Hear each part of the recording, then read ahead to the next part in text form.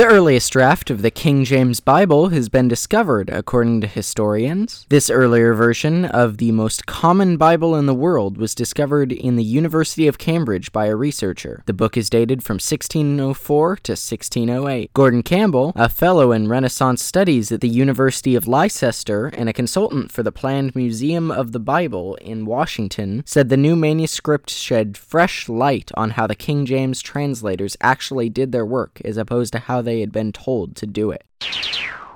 A well-known astronomer has resigned from UC Berkly after an investigation found that he had sexually harassed several top students. The university immediately accepted Professor Jeffrey Marcy's resignation. A statement by the school read, quote, "We also want to express our sympathy to the women who were victimized, and we deeply regret the pain they have suffered," unquote. The statement released said. Claims about the abuse date back to 2001, and Marcy has released a public apology on his website.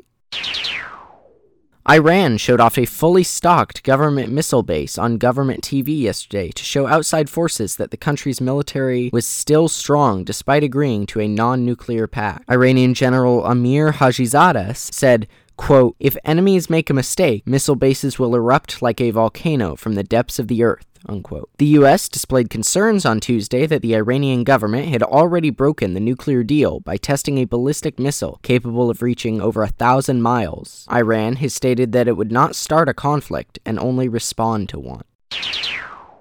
And President Barack Obama announced today that he is halting the troop withdrawal from Afghanistan. About 5,500 servicemen will be left on the ground when he leaves office in 2017. The current number, 9,800, will largely be unchanged through 2016. During the 2012 election, Obama promised to end the war in Afghanistan, and although the official combat mission ended that year, a large number of troops have remained in the area. The Afghanistan war was the longest in American history. Thank you for listening. This has been Chris McCrory, up to date.